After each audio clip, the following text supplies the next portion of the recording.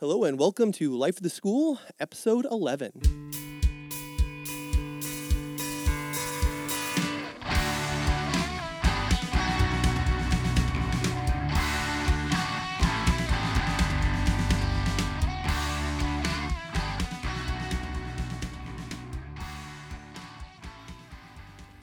Hello everybody, my name is Aaron Matthew and I'm a biology teacher at Acton-Boxborough Regional High School in Acton, Massachusetts.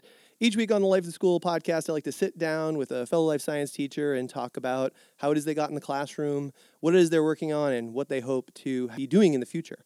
This week, I'm fortunate enough to sit down with Lindsay LeCaire. Lindsay is a biology teacher at Andover High School in Andover, Massachusetts.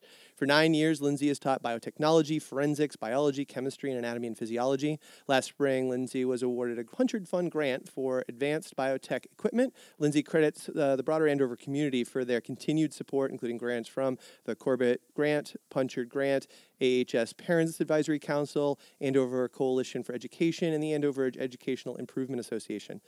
Lindsay is very engaged in helping her students with real-world science experiences that extend beyond the walls of her school building. These include taking forensics classes to behind-the-scenes tour with Andover detectives, initiating the BioBuilder Synthetic Biology Club, bringing the biotech students to Pfizer to visit where the Prevnar pneumococcal vaccine is produced, and leading her students through the Wolbachia Project. You can follow Lindsay on Twitter at AHSBiotech, where she occasionally tweets about her work. Lindsay graduated from Stonehill College in 2006, where she received a degree in biology and earned her MED from Salem State University in 2011. Welcome, Lindsay. Thank you for having me. Yeah, it's great. So it's funny. We ran into each other last spring. I think it was the first time we actually talked to each other when I had a group of students at the Museum of Science, and you were looking into potentially getting involved with BioBuilder. And then we ran into each other, and you'd think our conversation would have been nothing but talking about synthetic biology and BioBuilder, and instead we just talked about Wolbachia.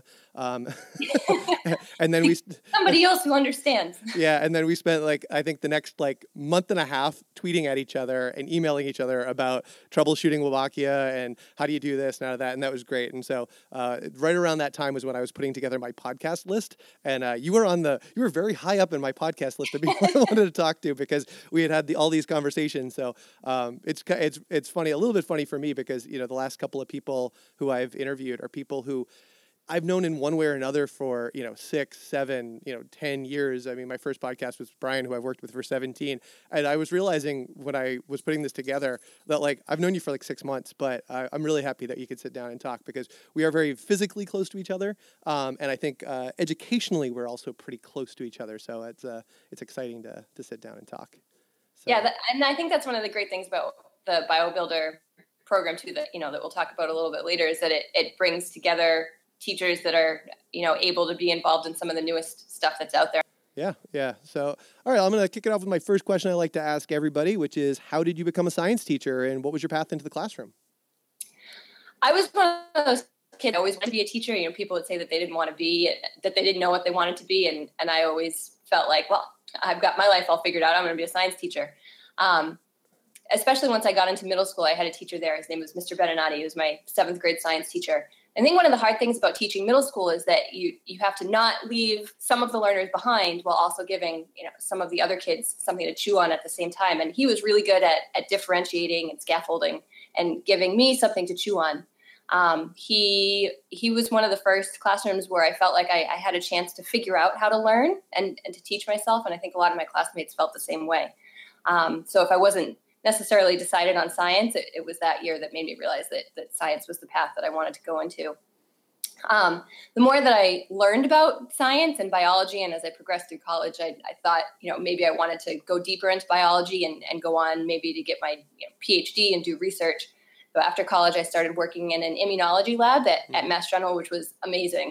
It had researchers in there, PhDs, the postdocs, and the principal investigators, and collaborating with people from all over the world to do different kinds of innate immunology research. Innate immunology being how your body responds to non-specifically to different kinds of infections. And it was an incredible experience to collaborate with all those people and learn how to work in a lab and what it's like to do cell culture and protein purification and drug manufacturing. But I really missed the interaction with students. because I had done some, student teaching going into schools while I was in college, and I had done a little bit of that in high school, and I really missed that. So as much as I love the biology, I had to get back into the classroom. Wow. So I saw it was actually midway through the school year that there was a chemistry position that opened up in Marblehead, Mass, and I couldn't pass it up. I jumped right on it and never looked back. Oh, wow. So you jumped in, were you not certified at the time, or had you taken care of certification? No, I wasn't. They had to get a waiver for me. So yeah, I got my first teaching job.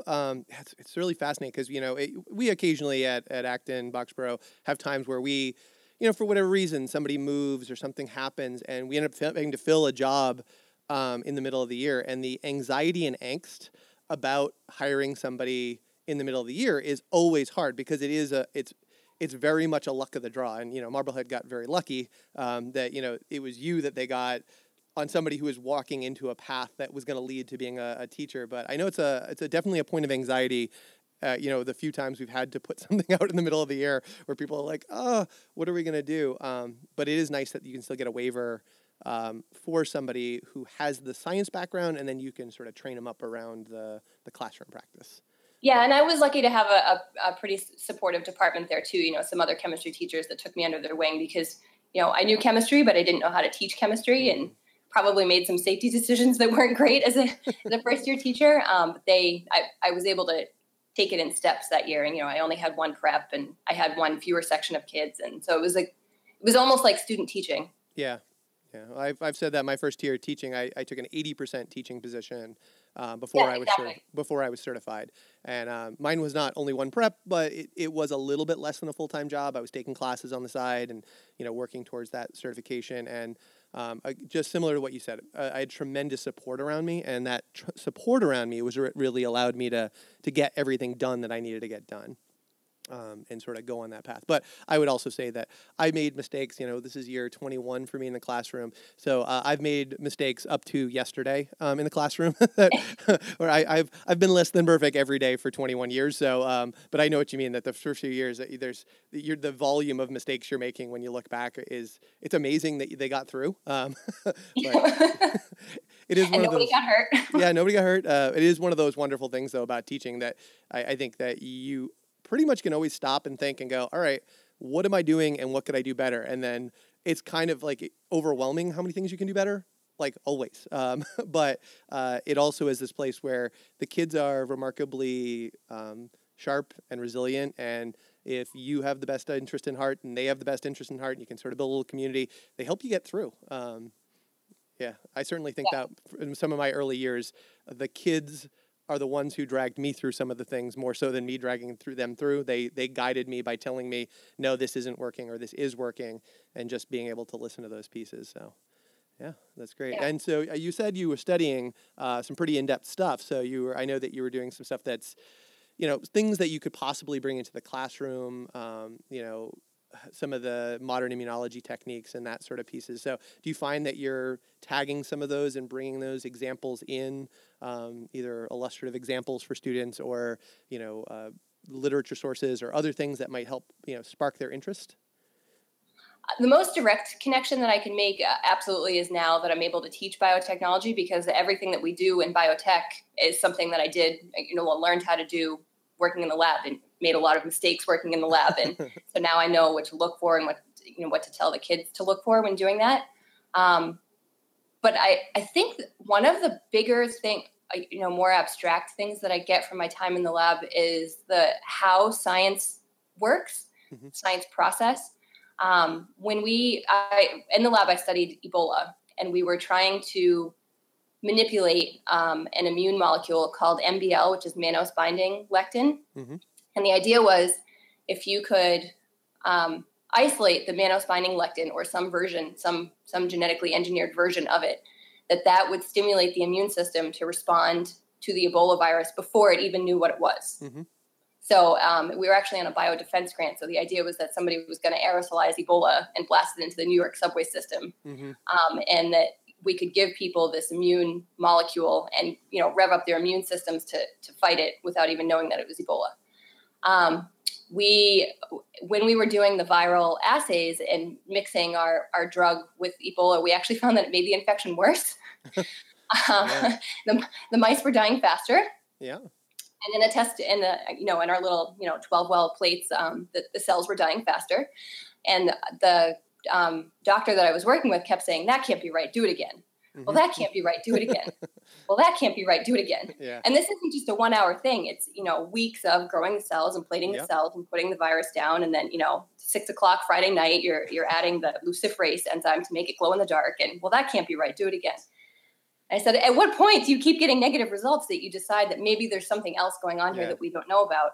And what we came to find was that the drug that we were working on was actually an opsonin and liked to stick to Ebola and make the cells eat it faster, which killed them faster. Yeah. But I think that kind of, like it often does, science had other things in mind for what we were actually trying to study. And I think that message is important to kids that, what you see in science actually has a lot more of a story behind it, that what you get as your conclusion may not have been what you were trying to study in the first place. And, for every paper that comes out, how many negative results did they get to get them to that point? And I think that's the bigger piece that I can extend to all my classes beyond just, the pipetting and the ELISA and, everything that goes around with biotech. Yeah, it's a fascinating. I'm starting a project with my students right now, and in it we did an ecology project, and this was my honors kids. So they have very little experience running labs, like very, very little. And we did a project where we looked at local ecosystems in the first quarter, and then we build off of that, where they take aspects of that, generate a question, and then design just a little mini experiment that will run over a few weeks, and then we do a mini science fair, basically. It's their term 2 project. But it's enormously open-ended, because it's like, all right, you guys all went out and you made these observations, and now we want you to come up with a scientific question, independent variable, dependent variable, and we sort of let them go, and we meet with them. They're in small groups, and we give them some certain materials. So like I got a tank of duckweed in my room, and I have, stuff to make little mini Winogradsky columns, and like a lot of stuff where they can do various modeling. And it's so interesting to them that they'll do things and then they don't work. And they used to be crestfallen. Like the first time we did this, like that was the thing that I got shocked by. They couldn't handle the failing. They couldn't handle the bombing out that they would do. And so like now I make a point of, when I introduce the project, I say, by the way, I expect most of you guys will run this, and at least some of your samples will completely not work, and you'll have no idea why, and you'll be frustrated, and you'll reset it up, and you'll try it again, and you won't really say why, and you may not know how to grow plants, and you're going to be frustrated. Why can't we grow plants? Because I've got like grass seed, and I've got fast plants, and I've got all these different things, or like your positive controls will die. Your control samples that you set up with your duckweed with nothing else in them, and all of those will die, and you'll be like, wait a minute, then what do I have to compare to? So I like preface that, and I found myself this year, I think I've already told them 4 different times that I completely expect some of your projects, you will try this, and then you'll redo it, and then you'll redo it, and the project is due in a month, and you will try 4 different times to make this work, and you will get 0 data, and you will have to write up a poster that shows 0 data, and you can still get an A. Exactly. And so many pieces of that are so hard for them that they don't even know how hard it is for them until they're in the thick of it. Yeah. And I tell them like 90% of science is working out materials and methods.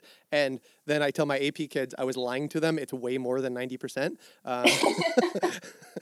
That like you get this grand idea, and then you spend I did this a couple summers ago. You have this grand idea and you're like, yeah, I really want to show this.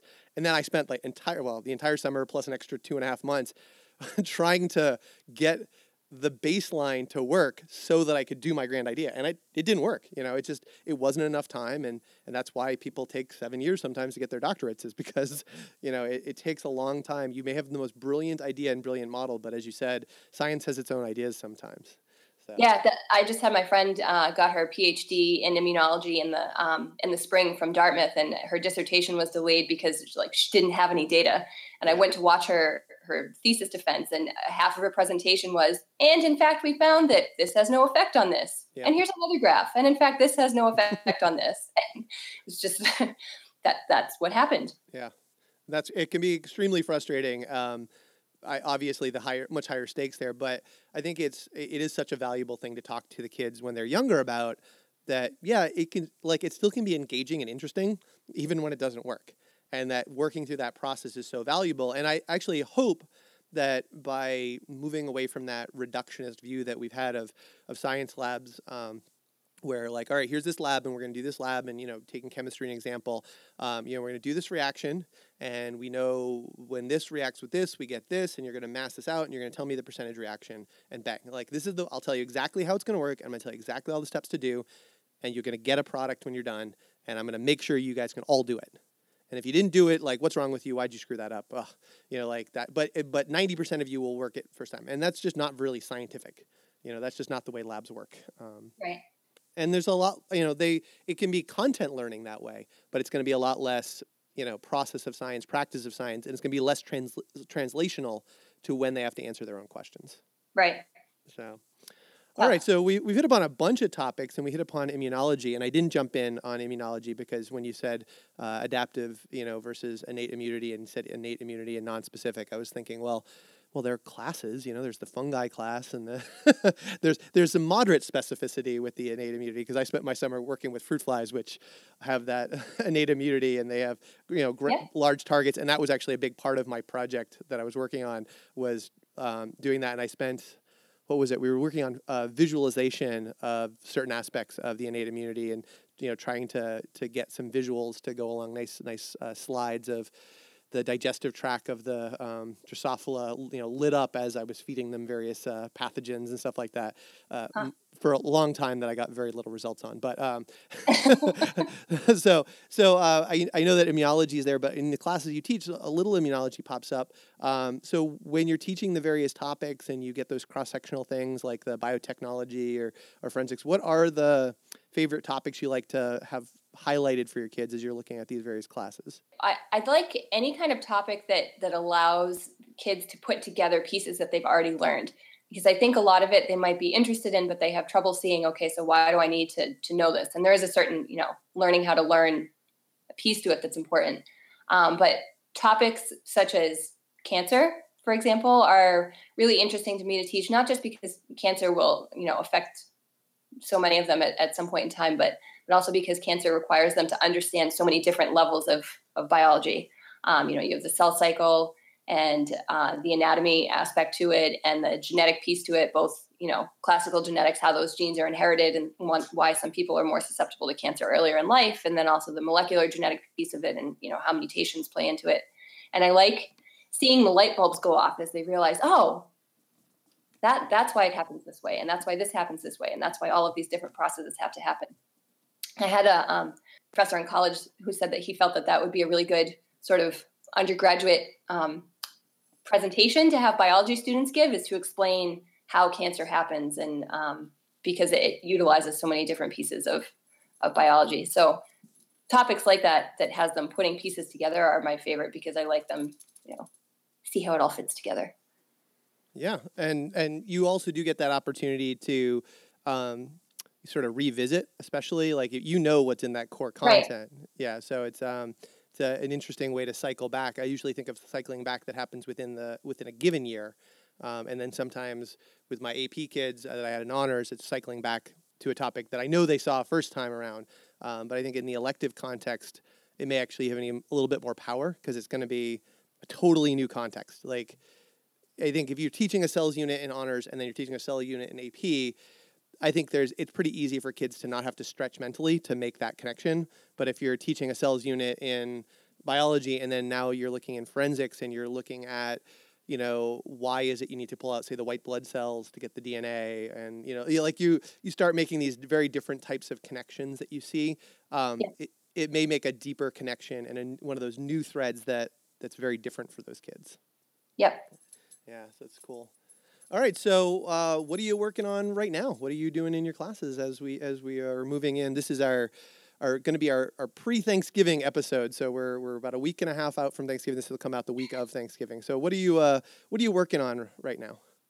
So at Andover, we're on a block schedule. So we have one set of courses first semester, and then in January we switch and we get a new schedule.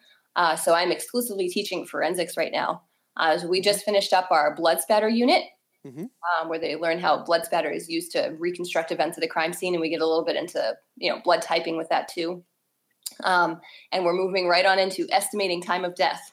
So here talk come about the bugs and changes in dead bodies over time, and how the kinds of insects that are present on a dead body and their stage of development are good pieces of evidence in figuring out how long that body's been there. Yeah. Here comes the cheese skipper. Yeah, exactly.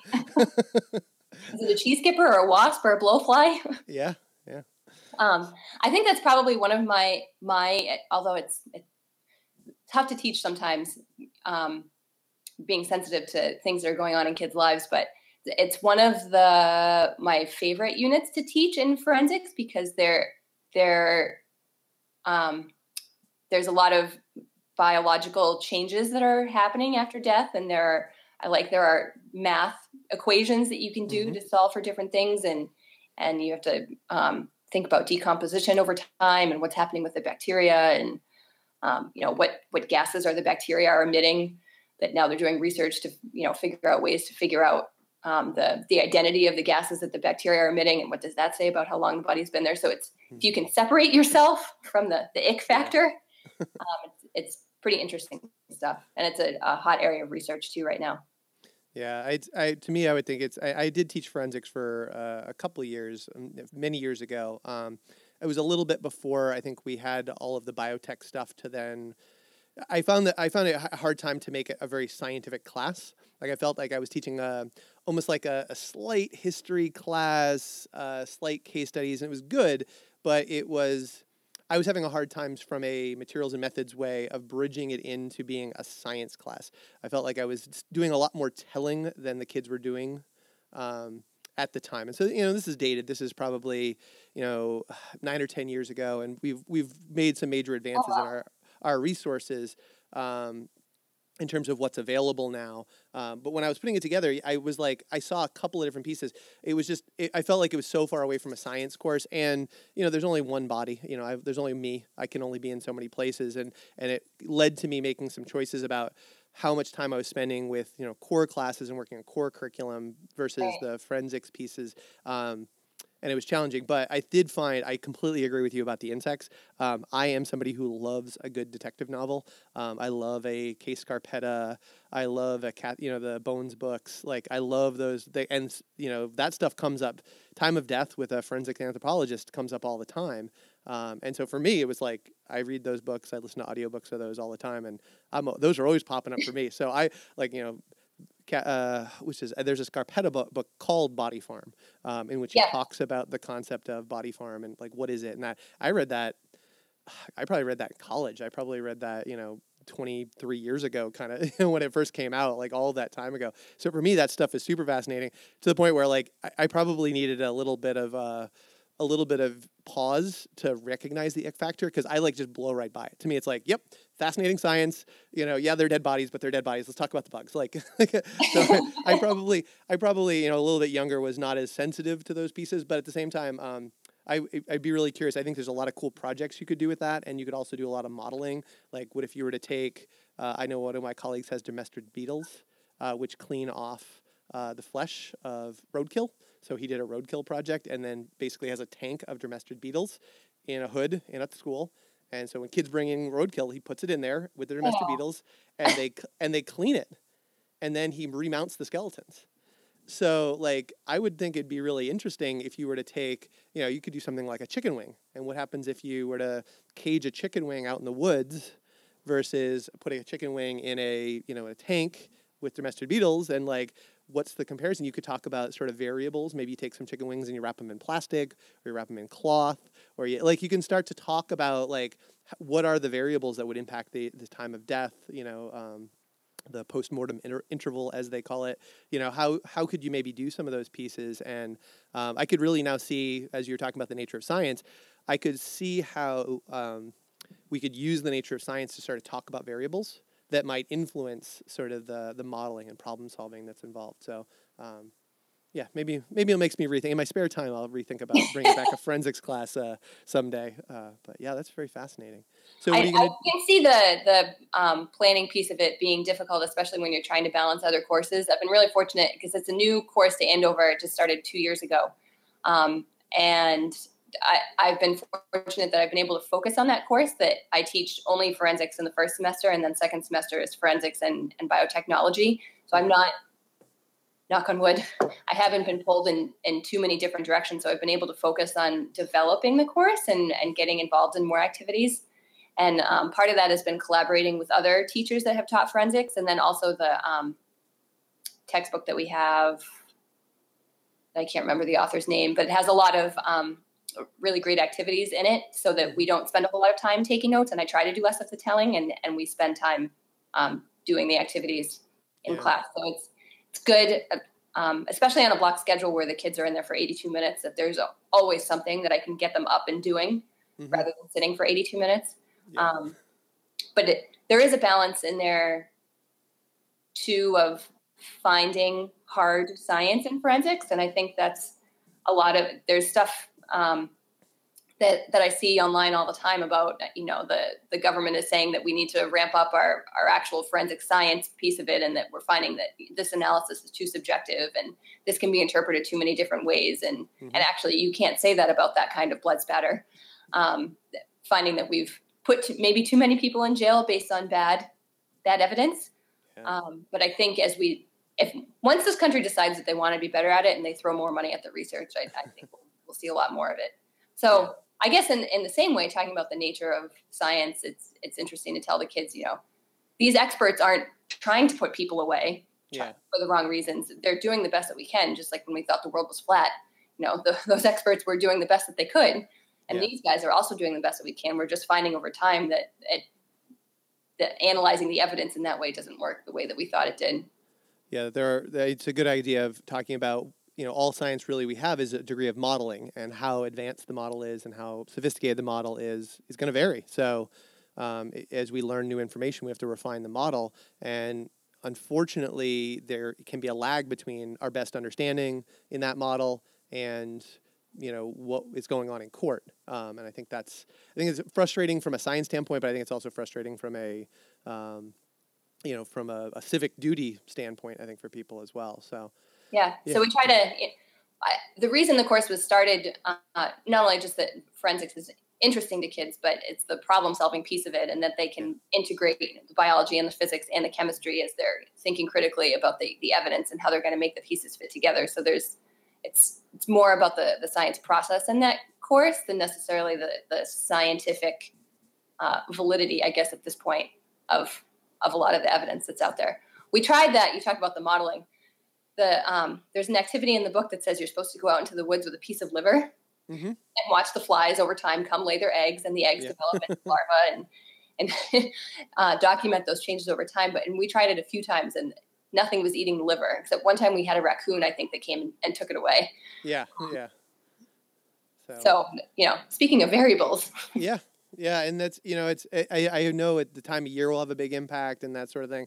I know a group that tried something similar at my high school, and it was like, I don't remember who the group was, but they were able to, I think their first attempt or their first plan, that's exactly it. They put something out and they thought they had anchored it or whatever. It was gone the next time they wanted to go. It was like, yep, so it definitely worked. Some critter enjoyed the snack. Thank you very much. But I think, like a lot of the labs that we run, I think you have to run it a few different times. You got to try it out, and you got to sort of collect some data and troubleshoot it a little bit. So, I think it's a fascinating thing. The one thing I joked around with a colleague of mine who teaches history, that I would like to teach an interdisciplinary class someday. Before I retire, I'd like to teach an interdisciplinary class. And one of my ideas would be to run a project called the Innocence Project, where you could balance you could get somebody who is adept at teaching the social studies components of criminal justice and law and those components, and then you can bring in the science and teach the science in the perspective there, and talk about, the strengths and weaknesses of the scientific model, the strengths and weaknesses of the criminal justice at the time. You talk about implicit bias. You can talk about, I think there's so many things that you could tie in that would have both a neuroscience component as well as the forensic science component, if you had somebody who was a sounding board as well, who was doing, the social sciences, the component as well. And I think that could be a really powerful elective for kids, especially a junior or senior, as you talk about kids putting things together. I don't know when I would put that together, but that was in your spare time. Yeah, but after teaching the forensics for a while and feeling very sort of dissatisfied with myself at the time, I was teaching. It was one of at least 3 preps, and one of those was I was teaching an online version of one of the 2 classes I was teaching. So really, it was 4. I was teaching the forensics, so I was heavily divided, trying to build this up. Probably a little bit ahead of my time, both on the online course and in the forensics course. Like from a resources standpoint, I felt spread very, very thin that year.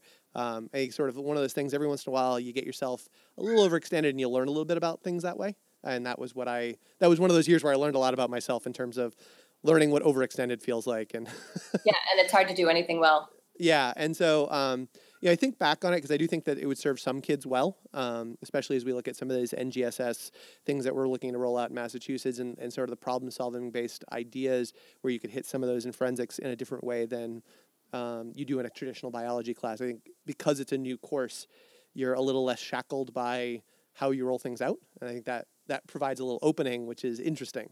And being the only one that teaches it. Oh yeah, well, that's got pluses and minuses. The pluses, the pluses are that you get to control it. Once you get it up and running, though, not having that sounding board within the building who you can talk to on a regular basis, that's tough. Yeah, it helps. I still have other people around that have taught the class that I can work with, but yeah, you're right. Having somebody that's going through it at the same time would also be nice sometimes. Yeah. All right. So we've talked a lot about forensics, and I mentioned in the intro that you do all these extra things to connect beyond the walls of the classroom. And I'm curious about like how you make those connections to create those opportunities for your curriculum. Like, what's your process when you want to connect your forensics class to a group outside? So in starting forensics, I really didn't know a whole lot about the area at all. And one of the first suggestions that somebody had who had taught the course in a different school was that the Andover Police Department, just being down the street from the school, would be a great place to bring the kids. And I don't remember who reached out to who first, but when I did get in touch with the detectives, they were really excited to have us. And they had me come down and we took a tour and said, oh, this would be good for the kids and this would be good for the kids, and have been good at we'll spend a day going down there. So I'll bring one of my classes down and they get their tour, with just 20 of them at a time. And then they go back to school and I bring the next class down and they get their tour, and they do part lecture talking about their work, talking about how different kinds of fingerprinting works, talking about the basics of their investigations. And then we go in and do a tour of the police department. And they get to see the evidence garage where, for example, if a car is stolen, they'll bring the car into their evidence garage and fingerprint the whole thing. And they have other pieces of evidence in there too that kids can look at. The big thing that they do down there is fingerprinting. So I think that's why I keep talking about fingerprinting. Yeah. And they have the booking room that kids can see. There was one time we went down there. One of the classes got to see the booking room and the next class didn't get to see it because somebody had been arrested and actually in a holding cell at the time. Yeah. But they have the scanner down there, so a kid gets to have their fingerprint scanned in, and they get to see the holding cells, and so they really like that too. So I think we just have a really great community that's willing to work with the schools, is eager to work with the schools, so that's part of it.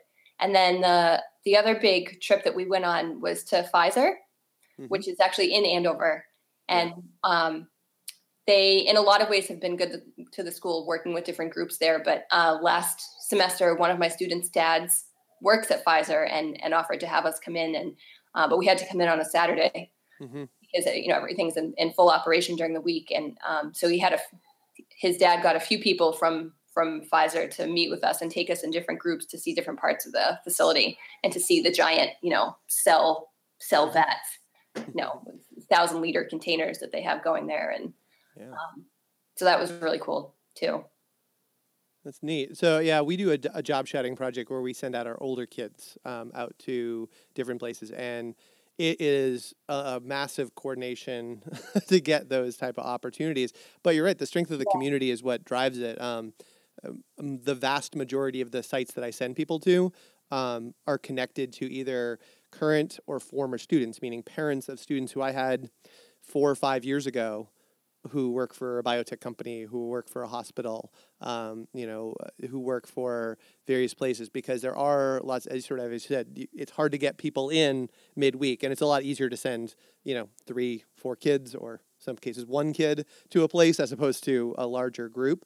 But it is the strength of the community and the individual people who take the time and the effort and energy to get permission to let kids in, to show them all that piece. It's a very fortunate piece to get in there. So are you is this one of those cases where do you actively seek those things out, or has it just been a fortunate nature of the community that you're working in, that's just sort of the way things work in your town? Well, it's a little bit of both, because you have in the back of your head, how can I make this more real world? And everybody likes to go on field trips.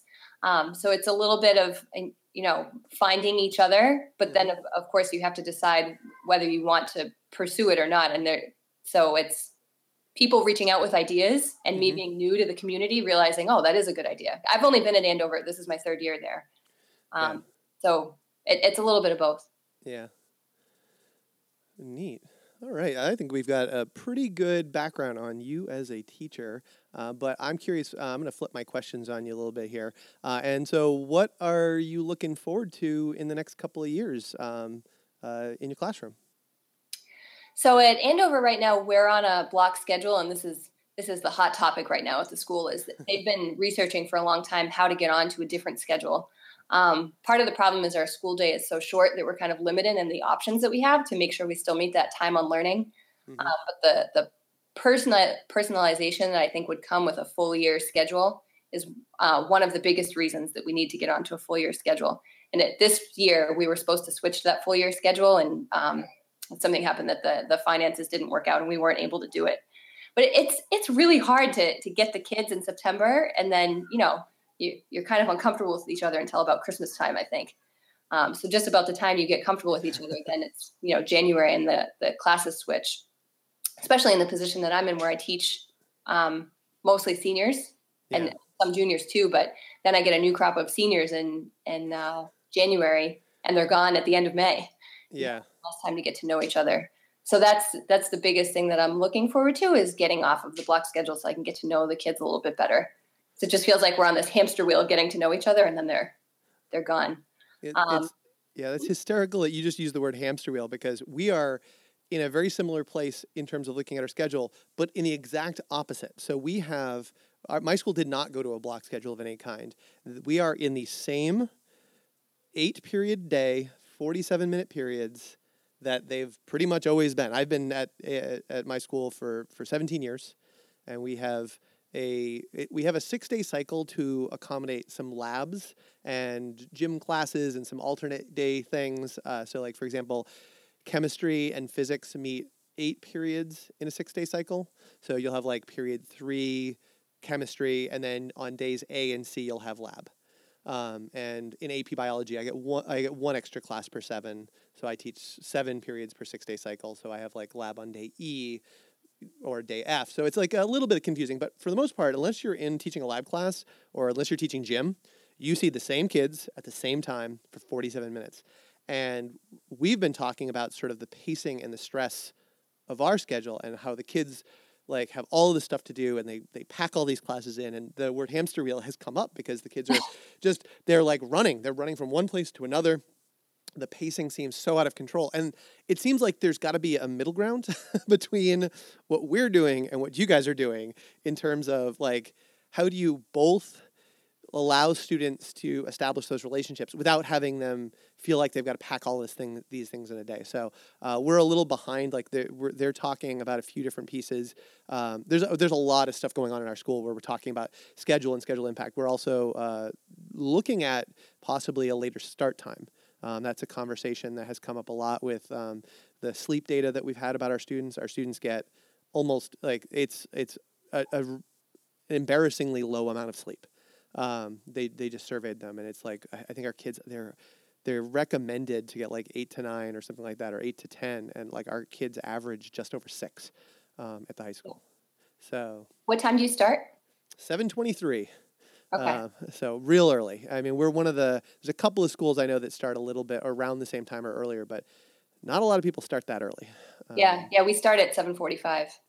Yeah. And that's, it's a slight shift, but it's, that half hour could make, or 20 some odd minutes, it could make a difference. So there's multiple moving pieces about it, but it's interesting to hear you talk about schedule and how people are looking at schedule there. The same conversations are happening here. I don't know that we'll see anything dramatically different next year. Although I wouldn't be shocked if we start to do a few pilot weeks of some things or that sort of thing. It's bubbling up, and it's been something that I've been saying for years because I hate our schedule. I think like the number of times where my problem is twofold. One, I think 47 minutes is just not enough time. It's just like, right. It's a sprint. And so, it's great. If you want to stand in front of the room and talk at kids and lecture, it's perfectly efficient. I remember teaching when I first came to AB, I went from a 4x4 block schedule where we had 90-minute periods, and I had to plan those 90-minute periods. I taught some lower level classes, and I always had 3 different things I would do with all my classes, and nothing longer than half an hour, because my low level chemistry, my low level biology, like you could not talk at them for more than 20 minutes at a time. So I used to have to do massive planning. My planning was so intricate and so detailed, and made sure I shifted and transitioned and differentiated and that stuff. When I came to AB, it was like, I don't have to prepare. All I have to do is stand up and talk about cells for 47 minutes. I could riff on that. This is jazz. Like, right. Like I just prepare the slide decks, prepare the PowerPoint, and then just roll through it. And I'll get through as much as I get today and as much tomorrow. But unfortunately, I think that there's I'm not somebody who's very satisfied with that model. It ended up feeling like I was teaching the way I was taught in high school for my biology, and I didn't love biology in high school. I found it to be a lot of like learning a bunch of facts and spitting a bunch of facts back. I was not engaged in biology in high school. In spite of how nice my teachers were and how good they were, it felt like the lights would go off and they'd pull out the overhead, and she'd write on an overhead, and we'd write it down in our notebooks, and then we'd have a test in a couple of weeks, Right.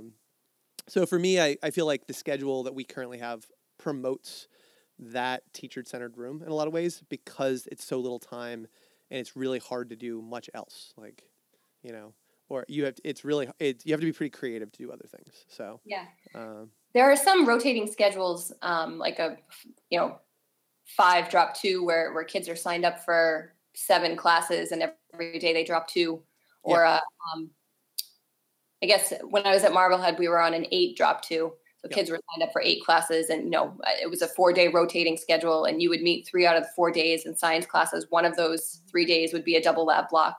Mm-hmm. And those were 55-minute periods. And that was a good amount of time. Yeah. There was a new principal that came in that for some reason his mission in life was to change the schedule, and people got really angry, said, what are you doing? We like the schedule. Yeah. But we had a longer school day there that gave us that flexibility. And I don't know that Andover is interested in changing the length of the school day realistically, because of the buses, and the middle schools are on the same schedule. And I don't think we're anywhere close to doing that. So we're really limited in our options. So that what they're looking at doing is this really bizarre, you can't even call it a rotating schedule because there's no pattern to it at all, but it's an 8-day rotation, and you see 5 classes every day, and not all the classes are the same length. And it's supposed to help, so you have a different class first block every day. Yeah. So the kids that don't come to first block at least aren't getting hit missing the same class every day. And but some people are nervous because there's no pattern to it. So they're worried about always feeling uneasy about where they're supposed to go next. Yeah. When I was in high school, we had an 8-day cycle where you met 6, and every class got a long block in the 8-day cycle. So every class, it wasn't quite as there were only 2. You basically had a first or a second period. They called them A and B, but you either had A period or B period to start the day, and you always had one like our G or H to end the day. But it flipped sometimes. Sometimes it go BA, sometimes it go AB. It was an 8-day cycle, and it made sense. And you dropped 2, and it went through. And I remember you as a student would learn the cycle, and you would learn the rhythm, and you would start to plan because you knew which days you had your long free period. You knew when you had that 2-hour block in the middle of the day where you didn't have a class. To the students, the opportunities and the expectations and how it went was really smooth to the student. I remember the teachers and my parents and every adult I knew had no idea what day it was, what was happening next. So I think that anxiety from the teacher standpoint there, but I think there is a rhythm to it. I think the most important thing is whatever schedule you go to, the more buy-in you have from the people in the group to say, what are the goals? Like, why are we changing our schedule? What is it about our current schedule that doesn't work? And what are we trying to fix? Many meetings about that. Yeah, and it's hard because there's going to be more than one thing. And so I think that's the important part. I'm a little hesitant because I taught in a 4x4 block schedule before, and it really felt like the reason they went to the 4x4 block was not done in a mindful way. And like when I taught in another school. And I think part of the reason why we haven't changed the schedule at AB is because that I think a lot of good people have looked at it and it's overwhelming. That there's not been something that has been tipping point enough to push from the quality that we do right now. Like compromising that quality, people are not willing to change something because they feel the quality is there. And until the last couple of years where we've started talking about sleep and talking about pacing and talking about these other things have now bubbled up to the point where there is a sense of urgency to say, yeah, we're not doing as good a job as we possibly could, and maybe we should make some of those shifts. So it's an interesting timeline to look at when you think about why do you change and making sure you change in a meaningful way. So it sounds like you guys are in a similar point, just looking at it from a different schedule. Yeah, it's one thing that I miss about the Marblehead schedule is just getting to know the kids. Yeah. I think I kind of make the analogy, I would rather have 10 friends who I knew for 10 years than have 5 friends for 5 years and then switch and get 5 more friends for the next 5 years. Yeah. Know everybody longer. Yeah. All right. So we've talked teaching. When you are not in the classroom, how do you spend your time? What are your days like when Lindsay is not standing in front of the room or talking about bugs? 2 things that I do for myself. I love to run. Mm-hmm. I've run a lot of marathons, and congratulations to you. Was that your first marathon? That was my 7th. Oh, your 7th marathon. Yeah. I don't think I knew that. Or maybe you told me that at some point. I don't know. Yeah. But yeah, I like running marathons too. This year I don't have a whole lot of time for marathon training because I have a 3-year-old and my husband's actually a first-year teacher. Oh. So between taking care of the first-year teacher, there's not a whole lot of time for marathoning. Yeah.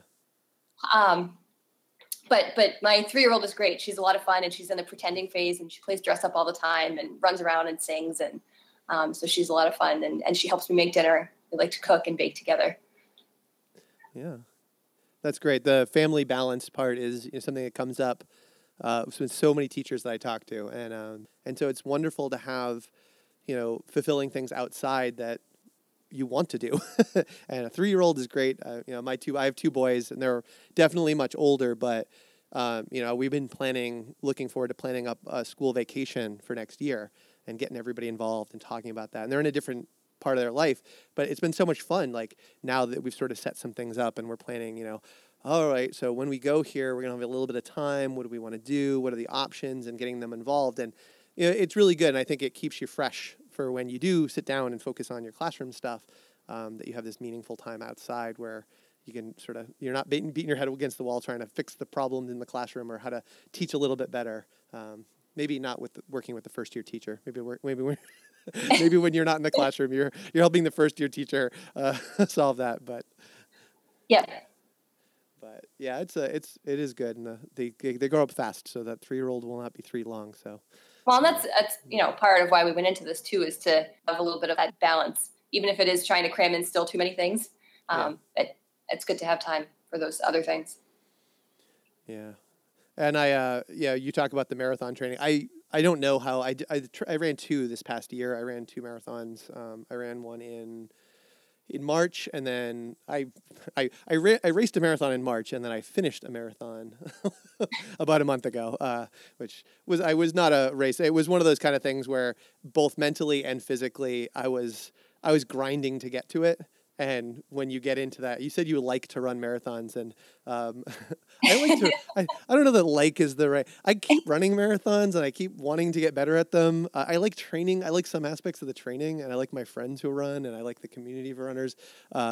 But I think I have learned, and I will forget this lesson. And 3 years from now, somebody will pull me aside and say, "I thought you said you weren't going to run 2 marathons in a year." Right. But I like running like one marathon. I can focus on one marathon, and I can do one marathon. But I need to take breaks between them. Cause, you know what you need to do? What I did in the spring was I ran Boston in April, and then a friend wanted to run Vermont, which is 5 weeks later. Yeah. May. And it was great because I recovered from Boston, and then I don't know, I went for a couple runs, and then I just ran Burlington like it was nothing. You gotta just put them closer together, and then you can do 2. I don't know about that. So I probably could have run a second marathon after my March marathon, but most of the time, the marathon training just eats me up time-wise. And usually when I'm done, I'm like... you, for sure. Yeah. Before we get to our picks of the episode, do you have any questions for me? How did you get into teaching? I sort of stumbled into it. I went as an undergraduate for biology and chemistry at UMass Amherst, and I graduated in 96, and I had applied to the Graduate School of Education. I had done some high school tutoring, and I had been told by several people I had a pretty good knack for interacting with teenagers. I worked in this tutoring program where we'd go into a high school and meet with kids and help them tutor in whatever subject or area we did. And so whenever I would go to the high school, like kids would leave me notes, I'll be in the library this period, or I had a schedule where I would go, and I had developed a relationship with a lot of kids, and I just would go in and volunteer and tutor. And I was in this group of all the people who went to the same school, and we'd go and we'd meet for like a Monday night class, and it'd be there. And I think everybody in the group hated me because they would go and they'd sit in the library and nobody would talk to them. And for whatever reason, whatever it is that it's in my personality, I have always got along with teenagers, whether I was 21, 22, or 41, 42. I kind of always have been able to relate to them. And so I thought, well, maybe teaching. And then I applied to a very specific program that got gutted down to nothing. They went from like 25, 26 people that they had a year, maybe even closer to 30. I think they only had like 4 or 5 spots the year that I started graduate school. So I didn't get into this program that I'd hoping to go. And so the summer before I was supposed to start graduate school, I just started applying for teaching jobs. And somebody hired me. So I started teaching 80%. And I had a very fortunate first year where I had a wonderful department where I was the youngest person by much more than a decade. And I had basically 6 mentors in that department who took care of me and modeled what it's like to be a professional. And really everyone was sort of looking out with me for me. Part of it was like a group of mentors, and part of it was like a group of mom and dads because of the age difference, that I had a group of people who really took care of me and sort of set me on the right path. And I've had ups and downs. I taught in 4 schools in my first 5 years teaching. I bounced around to a couple of different buildings, but when I went to AB, I kind of knew what I wanted at that point. I knew the type of place I wanted to teach. There's advantages and disadvantages, but it's been very fortunate for the group of people I've gotten to work with over the last few 17 years. I've been working with the same group of people. It's been pretty wonderful. So that's great. That's the short story. But how I've stayed in it and all the other ups and downs, there's been so many ups and downs over the last few years. Last few years have been mostly ups, but I can think back to some of those early years and how hard it was to get through some of those early years. Was definitely tough and challenging. Having teaching positions eliminated at schools, which that happened to me at one school. And, I worked in several schools that didn't have much in the way of resources. I'd say my first 3 jobs were low resource schools, where it's tough because you want to do your best for the kids. At the same time, it makes it really hard to do your job. Absolutely. And I did teach in Winthrop, which was in the Northeast Conference with you in Marblehead. Yeah. So we didn't overlap, but because I was out of there by then. But I do know Marblehead because of my time in the Northeast Conference over there on the water. Winthrop has a very interesting cross-country course down on, is it Deer Island? Yeah. At the water treatment facility? Yep. Yeah, I don't know that they were running where there. are we right now? I don't know. I'm trying to think. I don't know if they even had a cross-country team when I was there, because I was a soccer coach. And it's small, but they have one I think that started after I left there, which makes a lot of sense, but I don't think that it was there because there were sports were important, but they were small. We had not many. I mean, it's a tiny school, as you know. But it's good to hear they have I used to take that tour out there when I was a teacher all the time. It's great science connections out on the island. Yeah. Yeah, it was really cool. Same thing with the resources. When I left Marblehead because we moved off of the North Shore, and I didn't know what I was looking for. I just knew that I needed a job that wasn't in Marblehead. Yeah. And I didn't necessarily know what I was looking for until I found it. It was when I went to the interview at Andover and I met the other teachers that were interviewing, and the program coordinator, Steve Sanborn. I just felt like this is it. This is my home. This is where I want to be. I understand these people, and not even knowing necessarily the wealth of resources that I would walk into, and the support for professional development and all of the grant opportunities. And, for example, being able to go to the Museum of Science last year to learn more about BioBuilder as a professional development day was, this is my life now. This is awesome. Yeah. It really helps to be in a supportive school with, we're really fortunate to have Steve in our program too. He's our fearless leader. He's awesome. Yeah. I know that when I made the change, I needed to go to a school that was like the school I went to. Like I needed as much as I relate to teenagers of all sorts of types, I went to a school which was very academic, very driven kids. The community really looked at the teachers as like highly sought after professionals. Like the teachers ran the building that I went to as a high school. Like the administrators had to manage the fact that they couldn't push back against certain teachers because the teachers drove that building, and were very highly esteemed. And the couple buildings I worked at before, they just weren't. I didn't see the teachers as getting that same level of respect, and the number of teachers who had like a second job to help put their kids through school, they were leaving to go do this other thing that they would then spend 35, 40 hours a week working on. And I was like, how are you working on your teaching? Like if you leave this job and then you go into Home Depot, and these were not people going to work for educational consulting. They were going to work for Home Depot, or they were going to waitress, or they were going to do something else to help make ends meet. Or going to work at this place. I mean, I don't know if you've ever read Horace's Compromise, which came out many, many years ago. And it's over on my bookshelf right now. But it basically talks about this English teacher who works in a liquor store. And I remember being in two of the buildings that I worked in where I looked around and I felt like I was surrounded by these guys who wanted to be good teachers, who worked the best they could. But because of life circumstances and the way that the communities were necessarily treating them and their responsibilities, they weren't necessarily doing those things. And when I left to come to Acton, there were a handful of places that I was like, all right, I'm going to one of these places because I want to go to one of the places that's like kind of where I grew up. And I think when I talk to teachers who are doing sort of the exciting thing, like things like you do, where you go and make these connections and do all these things, it is really cool to hear that there's a lot of schools that are out there doing that. And hopefully we can get all schools to be like that, where all teachers can feel that way.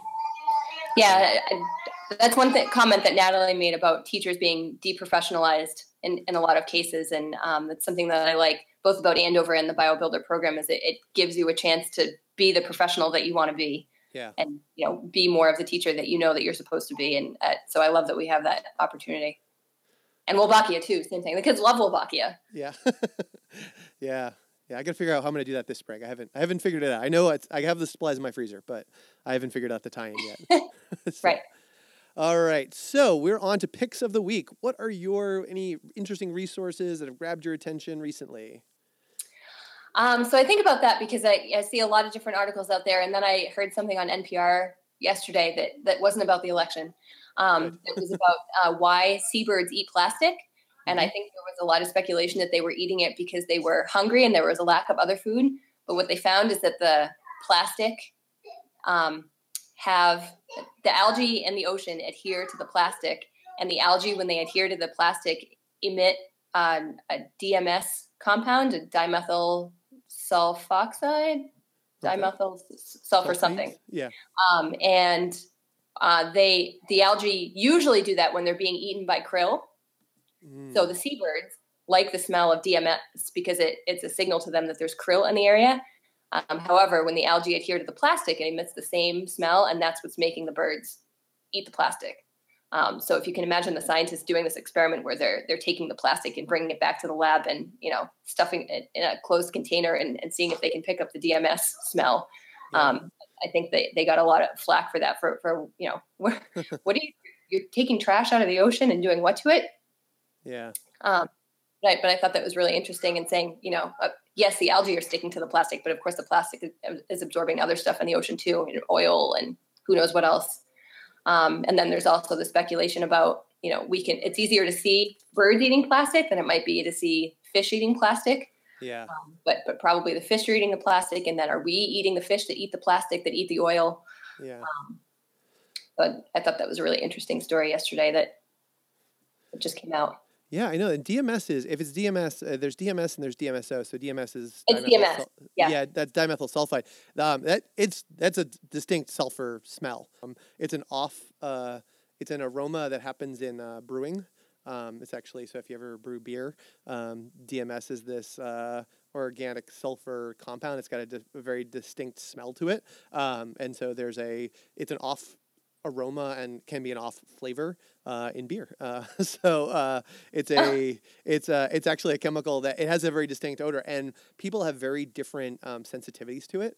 So like as you were talking about this, I was thinking, boy, you could almost do. Well, I could go for a beer right now. Yeah, it's a little early, but it is an off day. So and I don't think you want a DMS filled beer, so make sure you go there. But but I think it's really funny that like I'm immediately thinking like I wonder if you could do experiments where you put different plastics in water and you could talk about that, but you could also get into a point where odor sensitivity and neurological connections, because people have very different sensitivities. It's kind of like that flavor thing where certain people have like they taste the PTC and that's the obvious one, and some kids taste it and some kids don't. That's a nice easy gene to talk about it. But now you expand it out and you go, all right, when we smell things, we taste things. We're talking about tons of different receptors there, and there's different degrees of sensitivities. Well, these are ultimately proteins, and how does that work? So you could think of almost like some of the sensory type labs that you do. This could be a really nice ecological connection to some neurology and some nice interesting. So like, it's a cool thing. So I could see ecosystem tie-ins, and I could see. And bioculture too. If you can get the algae to make, I don't know, something with DMS or something to eat the plastic or. Yeah. Oh yeah, or to neutralize the DMS. So if you could get like a bacteria that neutralizes DMS, then what you've got is you've got a potential way of de-attracting these predators. So yeah, there's some very interesting things. And I think as we look at problem-based learning, and we look at the upcoming shift that we're going to be doing towards NGSS and those performance expectations that we're going to have for kids, and not designing units around like the old topics, but more towards like a larger question or a larger theme. And what are ways of doing that? Having these type of hooks and cross connections between things that we traditionally didn't put in the same box, the same unit box, are going to be fascinating. So that's a cool story. Yeah, ocean plastic there's a lot in there. So, all right, my pick is totally different. My pick is chalk markers. I don't know. Have you ever used chalk markers? No. In your class? All right. Do you have big, giant, black lab tables, soapstone lab tables in your room? Yes. Okay. So this is what I found out, and I'm not the person who came up with this, but I've seen it. I started seeing a bunch of teachers talking about this last year. You can go on and buy on Amazon, and there's like a million different brands, and you can actually buy them at Staples sometimes or other stores. These things called chalk markers, and what they are is they literally write chalk, and they are phenomenal at writing on our big, giant, black soapstone lab benches. And so what I've actually started doing this year is a couple of times a quarter, particularly on days that are like a Friday, like my Friday 8th period class. I found this has been very useful. If I have PowerPoint scheduled, I take the PowerPoint, I turn those PowerPoint notes into a series of questions, and I assign 6 different sets of questions for my kids, and then I put the questions out on the table, and I give them chalk markers, and I let them write on the tables with the chalk markers to answer the question. So I let them do collaborative work together. So I randomize the groups, and I put them in groups of 3s and 4s, or in my honors 4s or 5s, because those classes are a little bit bigger. And I give them a marker, and then I have them do that, and I give them 8 or 10 minutes to come up with a question. Depends on how complicated the questions are. And then I give them a couple minutes to take their marker, and they're all different colors, and rotate around to the different stations. And I only give them a couple minutes, but I let them read the question, read the answers, and make comments if they want. Like, yeah, this is good, or, oh, you forgot this, or here's another example, or that sort of thing. I give them a couple minutes, and so they talk through in their groups, and then they rotate through, and that only takes about 10 minutes, and then we do a readout. And so I randomize my kids using popsicle sticks. I know it's very old school, but I know there's like, I forget what the program is, Dojo. I think there's a Dojo program that you can randomize kids that way. But I use popsicle sticks, so I throw them out and I walk around. I have them pick at random one of the popsicle sticks out of the group, and that's my reporter, and that person reports out to the whole class. And then I pull the PowerPoint slides that I was going to go over anyway, and I go in the same order. So it's a really nice sort of jigsaw, a little bit of a flip of it, and particularly I've got my 8th grade class is really funny and they're good. They got a good energy to them. You know, I mean, there's 8th period class is going to have energy. But this 8th period class I have this year is really good energy. And I think it's been a really nice match to their personality. But interestingly, my 4th period class doesn't have that energy at all. But by doing this thing with them, they've become so much better at group work. Like the first couple times I put them in group work, there was conflicts and there were people arguing and stuff like that. But now we're in November. I've done this 3 or 4 times at this point. And I randomize them, and I don't let them work the same groups, and I make them work with different kids, and I do. And I've noticed the last couple of sessions we've done the group work, they're getting better. They're figuring out how to work in groups. They're figuring out that group dynamic. They're figuring out that piece. And so we're still getting the quote-unquote coverage, but I feel like it's a really nice way of doing, a lot of the other important things that aren't the content. It allows those things to happen in the class. And as I said, I looked back frustrated a few years ago where I felt like, in a lot of ways, using PowerPoint, I was being the teacher that I had in high school, which was always my goal not to be. I wasn't the person who wanted to shut the lights off and it's not an overhead with a marker anymore. It's a PowerPoint slide. But that's not what I want to be. Like, I want my kids engaging with the material. I want them talking to each other.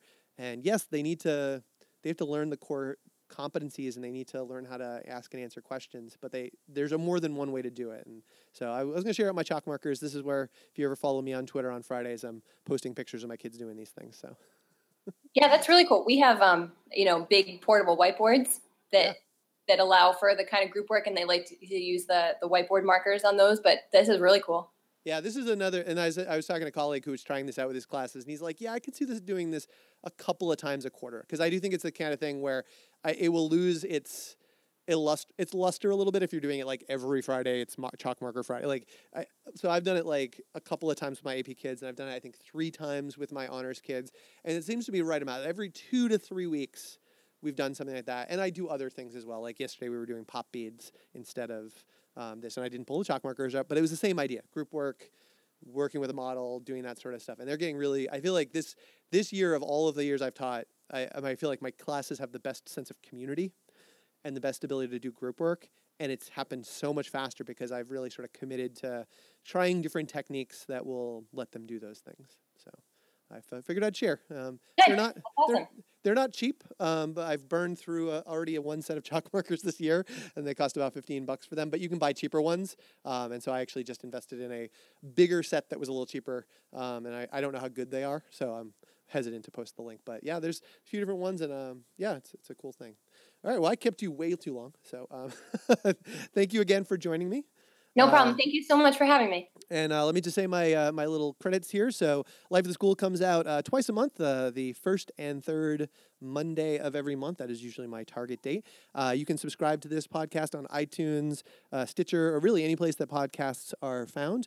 Show notes are available at lifeoftheschool.org. I will have show notes for this episode and all previous episodes as well. And within those, you can also get links to listen to the SoundCloud audio for those. You can follow me at Mr. Matthew Tweets. We said it's AHS Biotech. Yes. You are. So we can follow Lindsay at AHS Biotech. You could also follow at Life of the School on Twitter. And then the other thing that you can do is you can give feedback on the website or through Twitter at any time. So thank you all for joining. And next episode will come out in December. So thank you. Great. Thank you.